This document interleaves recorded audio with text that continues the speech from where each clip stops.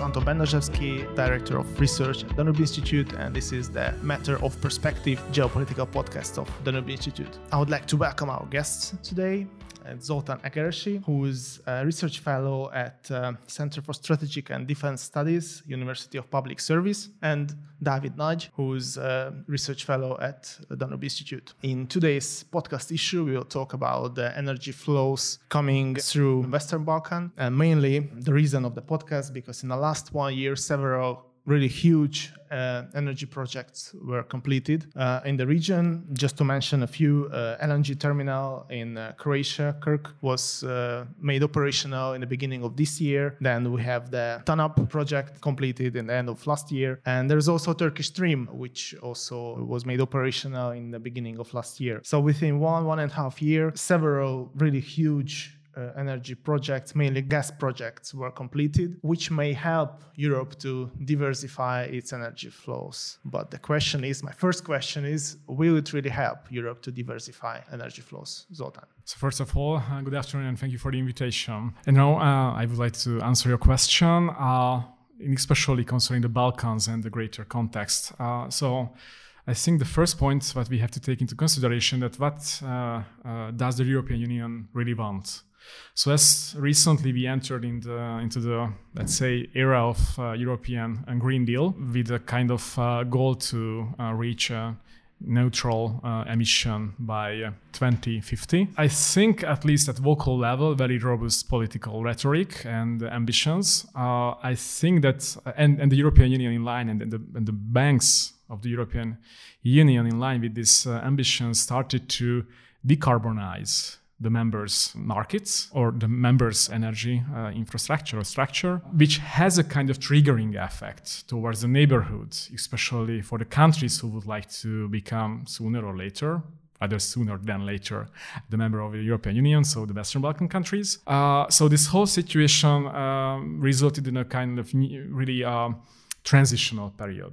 I think it's a really important point to understand what is going on in Southeastern Europe from the European Union level, because in this context, the European Union behaves as a kind of regulatory state, issuing orders, regulations, directives, and so on, what different members can do or they shouldn't do, and so on. And especially the financial part, which is always the most important probably, if member states in the region or aspirant states in the Western Balkans cannot get enough EU funding to construct various renewable energy infrastructure or just somehow replace their existing coal plants or gas infrastructures, do something else, they will be in a really, let's say, a bad situation. I think it's really important, and probably the most important effect, or it will be the most important political and financial circumstance for these countries in the upcoming years, probably the upcoming decade. And on the other hand, we can see other actors, external actors, appearing in the market and influencing the not just the Balkan countries, but we can also mention Turkey, which in a given context is part of the Balkan. So external actors who would like to, let's say, of course, enter in the business and see some money, which is totally acceptable, but also these actors have different geopolitical considerations as well. So right now I'm talking about Russia and the United States. If you look at this pipeline project, yeah, it's really easy to see. It's so apparent that Russia is the main engine of this project due to geopolitical reason, because it would like to circumvent Ukraine to avoid the Ukrainian dependency, which I think they started to reach this aim. That's why they wanted to launch many years ago, the project of South Stream, which was practically hindered by the European Commission, and Bulgaria withdrew from this project. And after that, Vladimir Putin, president of Russia, decided to just cancel it. And really shortly after, he came up with the idea when he was in Turkey that Russia would build a new pipeline, the Turk Stream, which is, as you mentioned, is already operational. But also the Russians have other projects and other pipelines in the region. But I think this development, which finally reached this goal recently, yeah, it's a really palpable issue. And by constructing these pipelines, they managed to link not just Turkey, but Bulgaria, Serbia, and right now they are at the border of Hungary. And seemingly right now, Hungary will be the last chain or the last link in this chain. We are talking about Turkish stream. Yeah, the Turkish stream. Yeah. So from this respect, the Russian energy supply, gas energy supply in the region started to increase. And even if several sections of the Turkish stream wasn't officially built by the Gazprom, but financed by Russia, they booked the ultimate majority of the capacity of these sections. Like, I'm talking about Bulgaria, for example, but we can see the same in Serbia. Okay, there the majority is in Russian hand. But anyway, so Russia is a really important actor. And also in line with this Russian expansion, the United States, which is a kind of geopolitical adversary of Moscow, tried to influence the Balkan states to not to have too much room for Russia. Seemingly, it had really limited achievements, but due to the price changes of natural gas, market changes, like today or nowadays, the LNG terminals and LNG liquefied natural gas has become more feasible, and it's also, let's say, really helped the construction of the LNG terminal in island of Krik in Croatia, which can help to diversify the Croatian supply, but also it will help to Hungary. And that's why, as I know, this year Hungary has already arranged a deal with an American. Yeah, we'll talk supplier. about the Okay. the Hungarian part and the LNG terminal later. Let's focus now on the sources of the gas, because basically on the one hand, Europe has a clear goal to diversify its energy flows and make it stable and secured. However, on the other hand, it's always the question from where the gas is coming from. And now it's majority of the gas import to Europe is coming from Russia. Well, there are other players, like you mentioned, United States. There are fields of gas fields of Azerbaijan. Then we have Qatar, for example. So the question is, if the other sources coming from these countries like Azerbaijan or Qatar, if they can really make the difference for Europe, can they compete with the Russian gas on the markets of Europe or European Union? David, I don't know if you can comment on that. Yeah, I would like to welcome all of our listeners firstly, and then let me just give some data about what you just mentioned. When we talk about the European Union and energy dependency of the European Union, there are some data which needs to be highlighted. For example, the EU dependency rate was equal to 61% in 2019, which means that the energy sources which need for the consumers in the European Union came from external sources. And which is the other very important thing, that 61% of dependency Russia gives. When we talk about gas supplies, Russia gives 41% of the gas supplies of the European Union, which means a big and a very, very serious need in the European Union to diversify these supplies. And when we talk about energy dependency, of course, most of the times we talk about that, we need to diversify the sources, the countries we import the energy from, but it needs to be highlighted that the transit countries also have a significant role in the continuity and in the prices of the imported gas. For example, when we talk about Ukraine, the need of these new pipelines that we will talk about later, the Southern Gas Corridor or the Turk Stream, was because the European Union realized that somehow Ukraine needs to be bypassed in case of or due to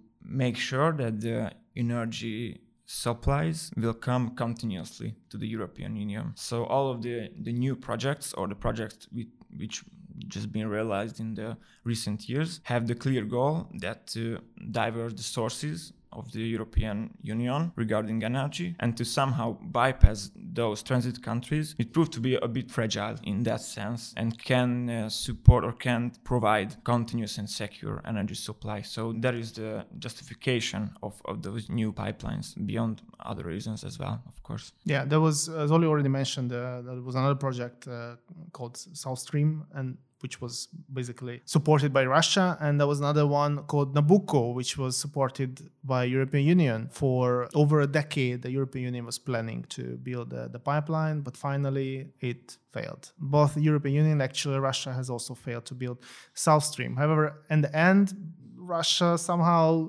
bypassed all those regulations and built a Turk Stream, which kind of a similar project to the South Stream. So Zoltán, why are these projects, especially the European Union's project, failed? Why Brussels did not manage to secure the basic need to diversify the energy flows and bring new gas supplies to Europe? What was the main reason? Yeah, it was, of course, a complex issue, but I think the biggest problem was from the first links of this chain. So concerning Nabucco, the plan were to get and transport natural gas from the Middle East, which was and still is a kind of unstable region in the interreach of the European Union. So there were plans to get gas from Iran or Iraq, but and also Turkmenistan. Yeah, but unfortunately, from this point of view, the infrastructure is it's not enough developed. On one hand, on the other hand, concerning the Caspian region, there are decade-long frontier debates. Even if some was solved, but concerning during the Nabucco time, they were under question and deep tensions even. So there was no oil or energy company to enter in this section, which is from an economic point of view, it's respectable. There was a war in Iraq, total instability, and even nowadays we have a relatively stable Kurdistan region. These are still really working on to get a normal pipeline and supply via Turkey. And I just would like to mention that even if they have several, let's say, rather stable supply, any kind of terrorist attack from the Kurdistan Workers' Party, which occur, let's say, regularly in eastern Turkey, will deteriorate this whole situation and put a burden. So within this context, concerning the Iran as a supplier, yet the Turks have experiences with the Iranian gas and they are not a little bit upset because sometimes it's too costly, and on the other hand it's also not stable, the supply. So that from this respect it was ultimately under question. Finally the European Union skipped this project. But during the 2010s, especially in the first half of this decade, new opportunities appeared in the region, not in that part of the Middle East but in the Eastern Mediterranean, by the discovering of huge gas fields in the shores or near to the shores of Israel or Egypt and near to Cyprus, the southern part of the island. And right now, these gas fields are in the ultimate limelight from Brussels. And there are lots of questions how the European Union can somehow channel these gas reserves to the European market. The European Union concerning building of new pipeline seems to be enthusiastic from the Israeli part via Cyprus via Greece towards Italy, which seems to be really costly because we have to always talk a little bit about the market prices. Right now, this project is less feasible. On the other hand, we have an energy hub, Turkey, in the neighborhood, which during last years and the previous years behaved as a kind of a strong man in the region by challenging the Cyprus voters' exclusive economic zones. Cyprus is not even recognized by the Turkish government, so here it's really difficult to make any kind of deal. But last year, since the end of 2019, the Turkish government have challenged the Greek exclusive economic zones as well. But seemingly that year, since the beginning of this year, we can see a change in Turkish foreign policy, and right now we entered in a kind of detente between Greece, European Union, United States and Turkey. We will see what will happen, but with the current prices, with the current technological issues, with the current political situation, these pipelines in this Eastern Mediterranean region are also under question. Let's go on with the role of Turkey in the energy supplies. Zoltán already mentioned that, especially in the last decades, Turkey started to play a really central role in all of that. What goals they are seeking? Is it a conscious strategy to become a main energy hub in the region? Yeah, if you look at Turkey and its geopolitical role in the region, it can be clearly seen that it has a strategic role which can be bypassed anyhow. When we talk about energy as well, I mean, even the abandoned projects, the Nabucco and the South Stream would include Turkey, and the Southern Gas Corridor, of course, and the Turk Stream, which has been realized, of course, goes through Turkey, which gives Turkey really increased Turkey's leverage and political and geopolitical power, not just in the region, but increased Turkey's connection with the European Union, which already is connected with 100 strings. So are they increasing their importance for European Union? Or what is the main? Is it a kind of geopolitical tool set of Turkey to collect all the possible strings in energy flows to secure and to control the energy flows coming from at least from south and southeast to European Union? Okay, it's ultimately Turkish geopolitical aim. If you look at the narrative of the Turkish government officials, you will regularly find some kind of references to this energy hub mission. And I would say they are doing really well this project. Also by constructing new pipelines, we will talk about them. But as I mentioned, the Nabucco failed. But later on, 3 years ago, a new pipeline, the Trans-Anatolian pipeline, was inaugurated. So this is a kind of realized Nabucco supplied by Azeri gas reserves, which goes via Turkey towards Greece and later on to Italy in the form of Trans-Adriatic pipeline. So I think it's a really important issue. And by doing this, Turkey managed to get better prices. So, you have given country can become a given hub, but by becoming a transit country, it has the opportunity to bargain better prices. And this is the same issue with Russia, especially in a time when the gas market is so fluid and it changes so fast. So I think the Turkish position are relatively good. And also Turkey started in recent years invest en masse in its gas infrastructure, not just in form of pipelines, but also by creating storage capacities, LNG terminals, several LNG terminals in the western coast of the country. So right now, from this respect, the Turkish gas market is relatively in a good shape. And also Turkey invested en masse to diversify its suppliers, especially after downing the Russian fighters in late 2015. After the first news of Russian sanctions, the first step from the first move from the Turkish official was to travel to Qatar and other countries in order to bargain LNG supply, and it's seemingly successful, especially if we take into consideration that LNG prices are more increasingly feasible for everyone. So from this point of view, Turkey is doing well, and from their point of view. From their point of view, with Iraqi and Kurdistan, it's also they managed to create a kind of economic dependency. It's not just based on energy supply or fossil trade, but also in the greater context, the Iraqi Kurdistan economy is really dependent on the Turkish investors and so on. So Turkey is doing well from their point of view. And also Turkey invested so impressively to become a transport hub, not just energy transport hub, but for example, if you just look at the Turkish Airlines policy, it has become during the last years one of the most important company in air transport and making Istanbul a kind of capital of interconnectivity in this field. And it's also just one part of this strategy to become a hub, kind of hub of everything, even if nowadays the Turkish economy is in a kind of crisis. Just let me quickly add the data for this. Turkey imported the highest gas volume from Russia. It was 16 billion cubic meters in 2019. But after the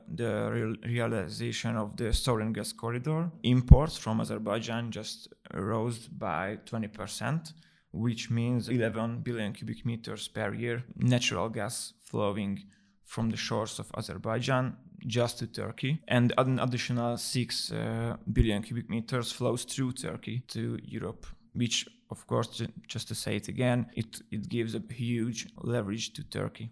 Let's talk about Turkish Stream. I remember long debates about the Turkish Stream when Russia started the project, because basically South Stream was the project which Russia wanted to connect South Stream to European Union's countries, and the pipeline would go through Bulgaria, Romania, Hungary as well, so mainly connected to European Union. On the other hand, the Turkish Stream, the situation is completely different. They lined the pipeline on the bed of Black Sea to the European part of Turkey, and just connected it to the borders of Bulgaria and Greece. And that from that point, they said, okay, here is the pipeline, and then do whatever you want with it. But of course, countries wanted to do something with it. And at the point when Russia just announced the project, everybody was skeptical that who will build the connection in the Balkans to this pipeline, and who will bring on the gas coming from the Turk Stream. So what happened to that? Actually, who built the connections, and what is the situation there? Can this gas come to Hungary now, for example?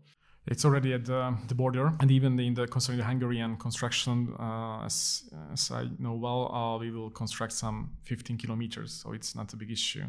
Because after that, so it's in the neighborhood of Horgos, at this Hungarian-Serbian border. So after that, we have our own already finished gas infrastructure, so we don't need to build anything new, let's say. And concerning the Bulgarian and Serbian section of this pipeline, these sections were built by Russian financial support. In case of Bulgaria, the Bulgarian gas company's one subsidiary overtook the project. Concerning Serbia, it was in the hand of Gazprom. But it's important to emphasize that Serbia is not an EU country. And also there were constructions in North Macedonia, which is also not an EU country. And there are plans, we will see what will happen concerning Bosnia and Herzegovina. Can they enlarge this pipeline?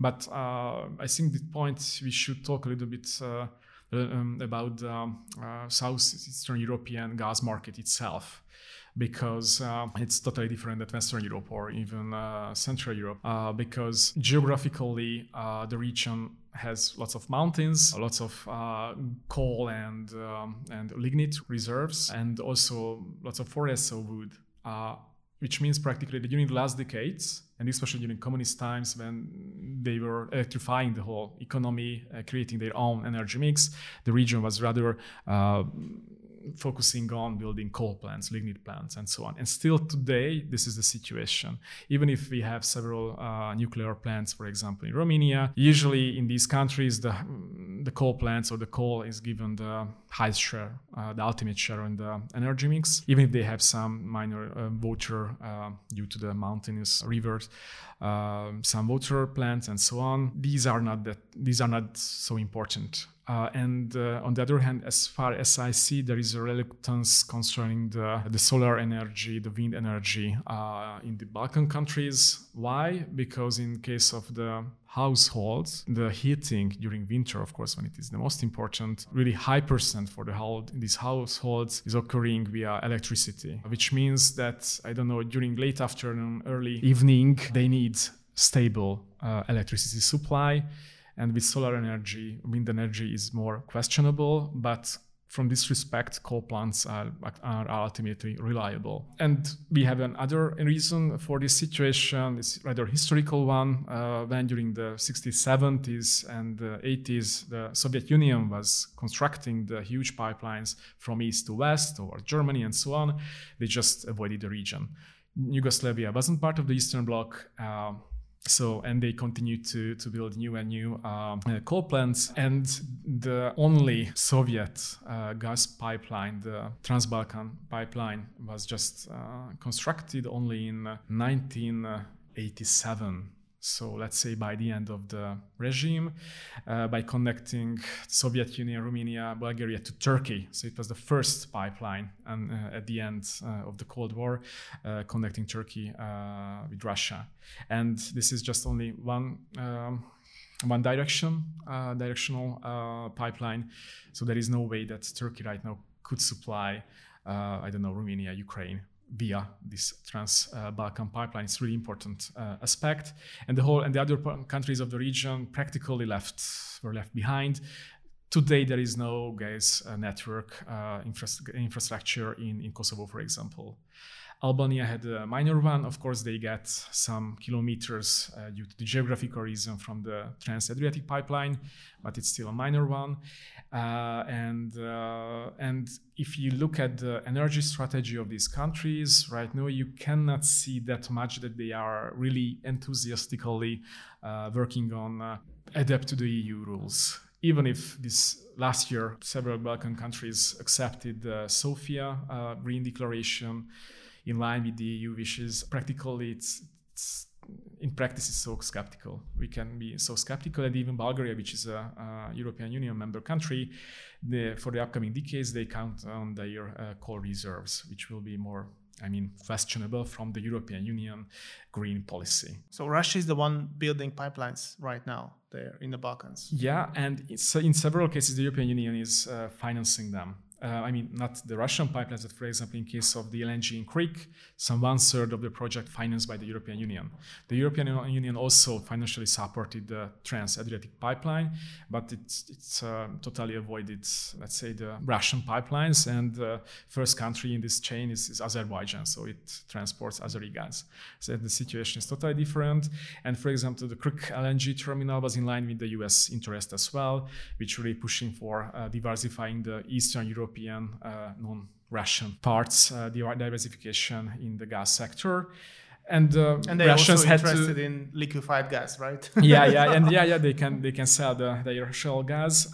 And the point is that, but I also think that we should emphasize that the Balkan region is an underdeveloped region. The gas market is extremely underdeveloped compared to the western part of the European Union, but they have so limited financial sources. So these countries are not able to build their gas infrastructure, but they have great powers in the neighborhood who are willingly ready to finance this project, and they just accept for various, of course, economic reason, political reason. And one last issue that we should also take into consideration, in that part of Europe, the population is really sensitive to the energy prices. And governments, probably stemming from the communist time, are doing everything in order to keep them low, which makes lots of projects really unfeasible, especially if you look at the renewable energy issues. And high prices can easily lead to political crisis. Like in the early months in 2013, the Bulgarian government, Borisov government, had to resign due to the protests, due to the electricity prices. So it's not a game.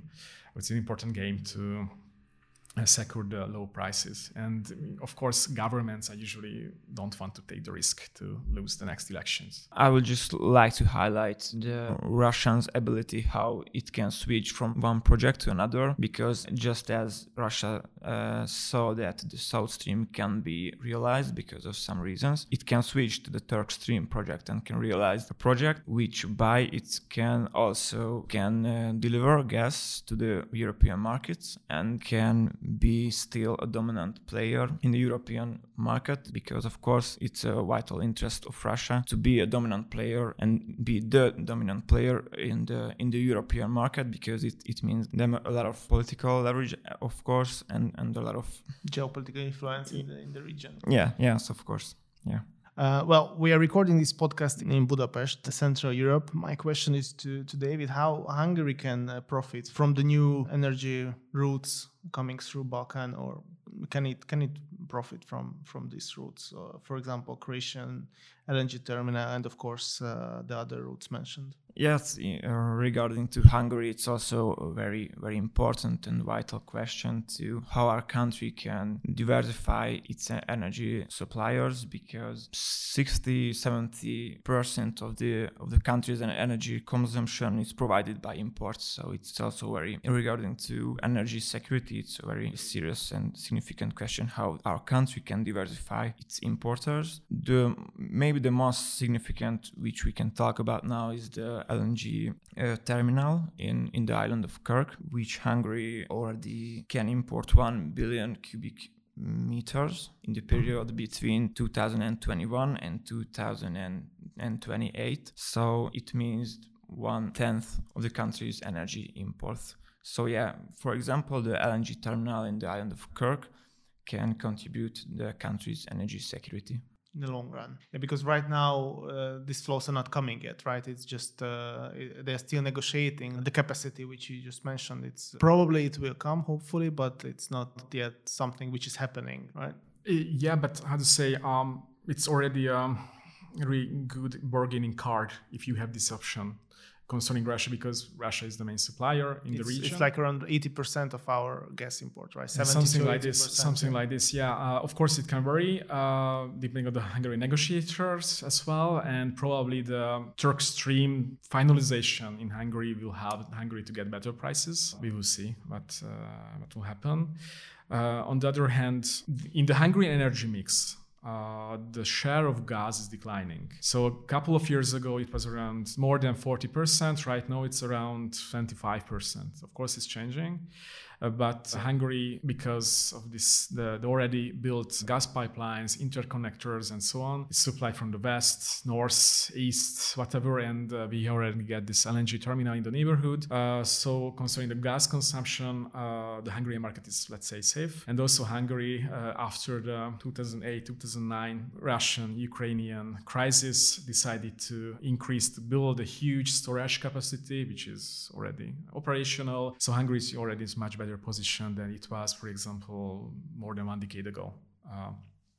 And also due to the already mentioned European guidelines, the Hungarian economy, the Hungarian energy infrastructure is also had to be more linked to the renewable energy. So it will change. It will change in the upcoming future. The whole market is 100% sure, but to have more diversification option, it's always a good security option, not just for the energy supply security, but also to bargain better prices, not just from the American, for example, but more importantly from Russia. I have one last question in the end. Actually, it's 2 questions, but one part of the question is that these energy flows pipelines which were built recently, considering the share of the gas or these traditional energy sources, so considering that it's decreasing, will these huge investments, we are talking about tens of billions of euro in total for these projects, will these investments return? Are the building of these pipelines is still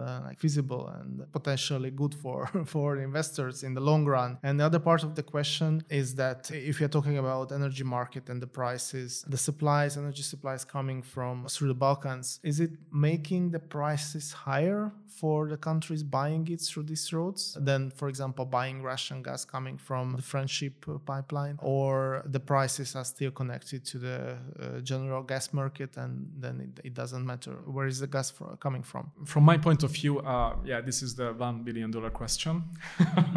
So it's really difficult to answer. I think that the main investors, or from the Russian side, they are optimistic concerning the feasibility of this project, and they count that, they will get everything back, probably not sooner, but later. It's really interesting that why the European Union is counting decreasing gas consumption. According to Gazprom, for the next decade, it will be stable, or even it can increase.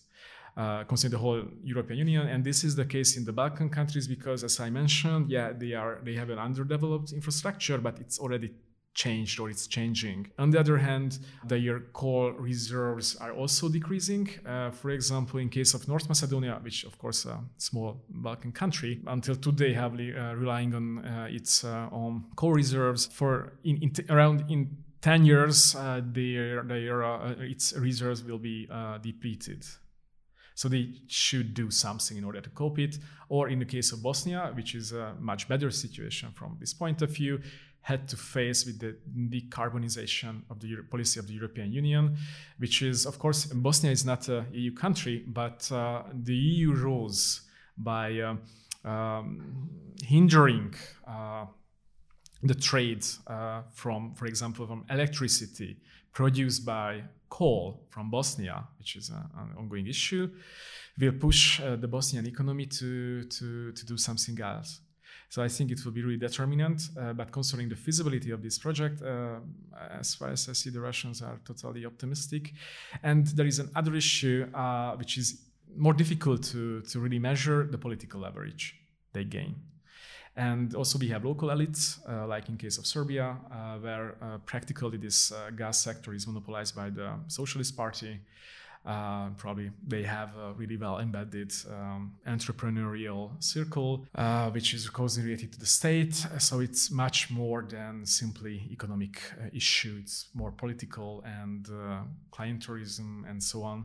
And it's not that easy to measure, but it's really important part of the picture. What about the prices? Do we know the prices if they are higher? Because I know that the contracts usually are not public, but can we know anything about the potential difference between the prices from different sources? Yeah, it's a really good question. But I see that, it's usually takes the prices lower. So probably it will be more beneficial, but it always linked to the international market. So last year it was a, let's say, catastrophe for the oil and gas prices. Contractors could not, so it's more difficult to cope with this situation. And I think right now these countries are better situation to bargain a better price. But not just because of that they have a pipeline, but because of the really fastly changing nature of the gas markets. So Turkey right now, it's much better positioned to get Russian gas than it was, for example, 1 decade ago.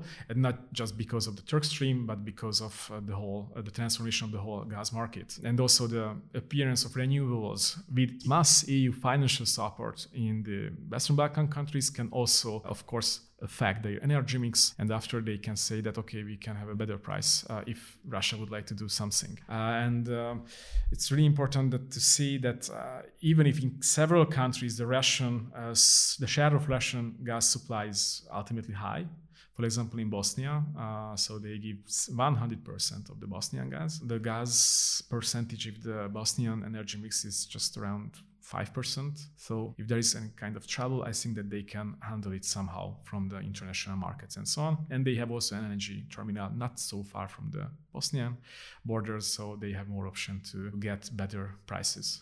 If I would like to be honest, in one hand, I would rather ask, is the Southern Gas Corridor could fulfill its aim? It means a high supplies for the European Union. I would say no, because that 10 billion cubic meters, which just came from the shores of Azerbaijan and which is not Russian gas, means just like a drop in the ocean, and it will just mean as a supply for Bulgaria, Greece and Turkey. So in a EU-wide dimension, I would say the Southern Gas Corridor couldn't fulfill the ultimate aim of the EU to diversify highly its energy suppliers. But a bit I'm also would like to highlight the role of the Southern Gas Corridor and especially the Trans-Adriatic pipeline section of the Southern Gas Corridor, which because it could have some very good effects in the Balkans regarding their energy infrastructure, which we will see in the future, just thinking about the Ionian Adriatic pipeline or the Greece-Bulgaria